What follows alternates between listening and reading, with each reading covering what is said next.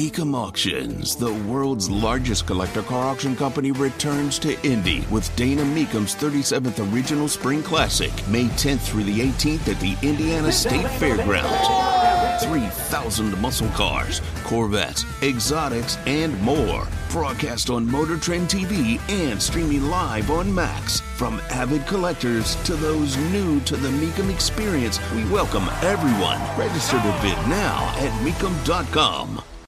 So what are we actually looking at here as we see these people protesting at the State House?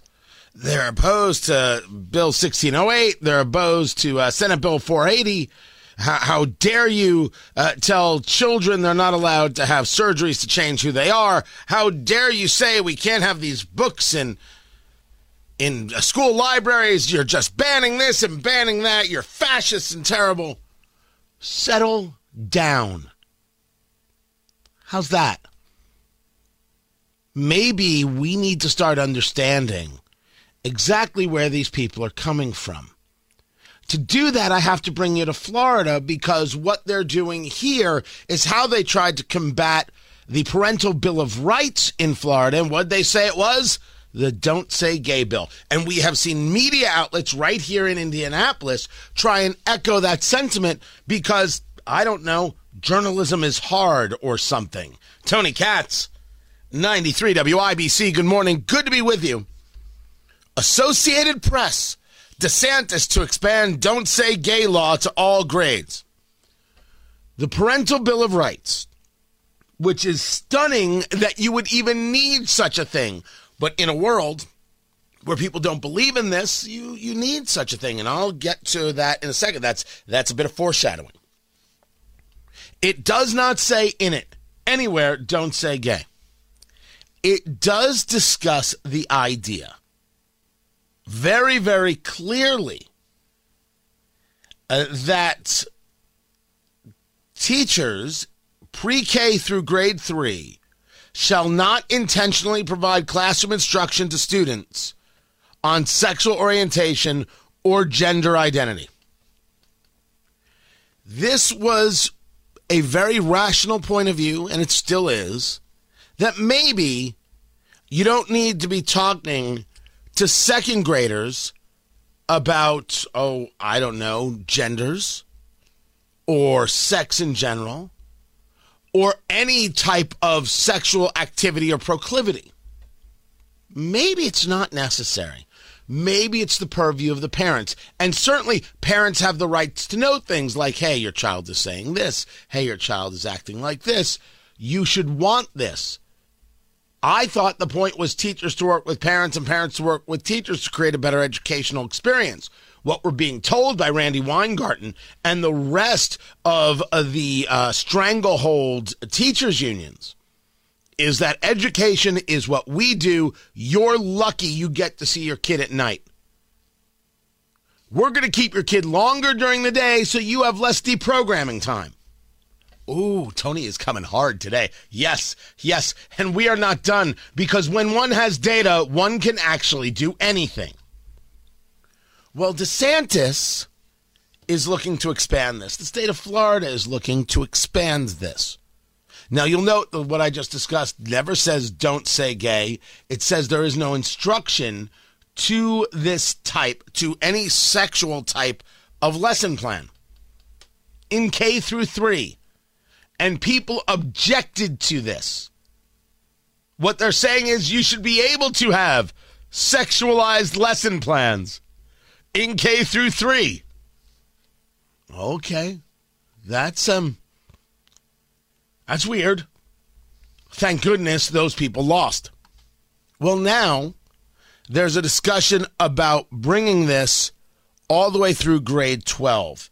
And people are saying, oh, what a liar Ron DeSantis was. He said K through 3. Now he wants to say don't say gay. He wants to say don't say gay all the way through 12th grade. The legislation, flrules.org, page 5. As I have the rules. So shall not intentionally provide classroom instruction to students in pre-kindergarten. The pre is actually added. It was kindergarten through 3. Now it's pre-kindergarten. through grade 3, at least what they want, on sexual orientation or gender identity. So we've got that. That is Section 6. Number 7, shall not intentionally provide classroom instruction to students in grades 4 through 12 on sexual orientation or gender identity. Now, this is where the left stops reading because they're dishonest. And what they'll say to you is, see, we were right. Don't say gay. Ron DeSantis says don't say gay.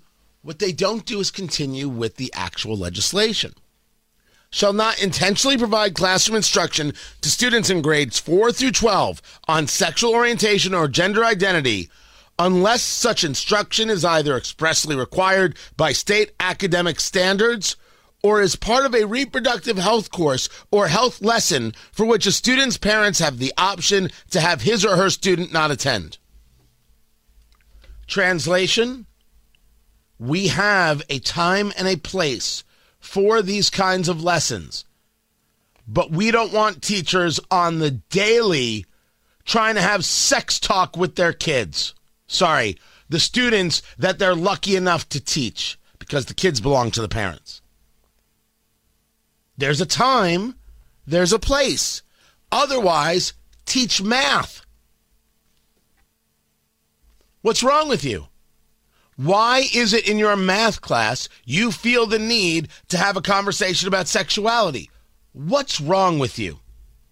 Well, students come to us. Oh, no. We're not talking about students coming to you. We're talking about you wanting to have your life shared with these kids. And the question is, why? But there's a larger question. The foreshadowing comes back. Why do you oppose parental notification?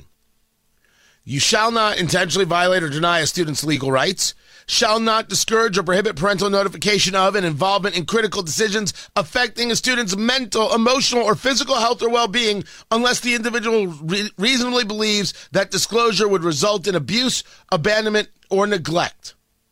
Now, that's a hard edge right there. But I would argue that has to be changed too, because way too many progressives don't have reasonableness. They've decided, well, you can't tell your parents about your pronouns. They probably won't love you anymore. It'll just be our secret. You don't think that conversation has happened? I think we have nothing but data that shows that conversation is happening. So what we're looking at here is not actually, when we see the anger in this legislation, is not about the legislation regarding the education. It's about the idea that parents have rights. This bill is modeled after one that I know very well, Florida's parental rights in the education law. Most of us know it as Don't Say Gay. And Don't Say Gay infringes on parents' rights, including LGBTQ+ and supportive parents. Bills like this make schools more hostile, and make no mistake, it results in hate, bigotry, and yes, sometimes death. That's Representative Maxwell Frost, Democrat. That's in Congress where this is being discussed. Representative Hakeem Jeffries. Legislation brought to us by the extreme MAGA Republicans that will put politics over parents. This legislation has nothing to do with parental involvement, parental engagement, parental empowerment. It has everything to do with jamming the extreme MAGA Republican ideology down the throats of the children and the parents of the United States of America. That's the leader of the Democrats in the House. Extreme MAGA Republicans don't want the children of America to learn about the Holocaust. They will go to some extremes, won't they? The issue here isn't actually about you won't let us talk to the kids. The issue here, as we're seeing in Florida, now we're seeing on a federal level, how dare you think parents should have a say? That's the subject. Now, we could easily come to levels of disagreement about legislation in the House of Representatives or in the state of Florida and the state of Indiana.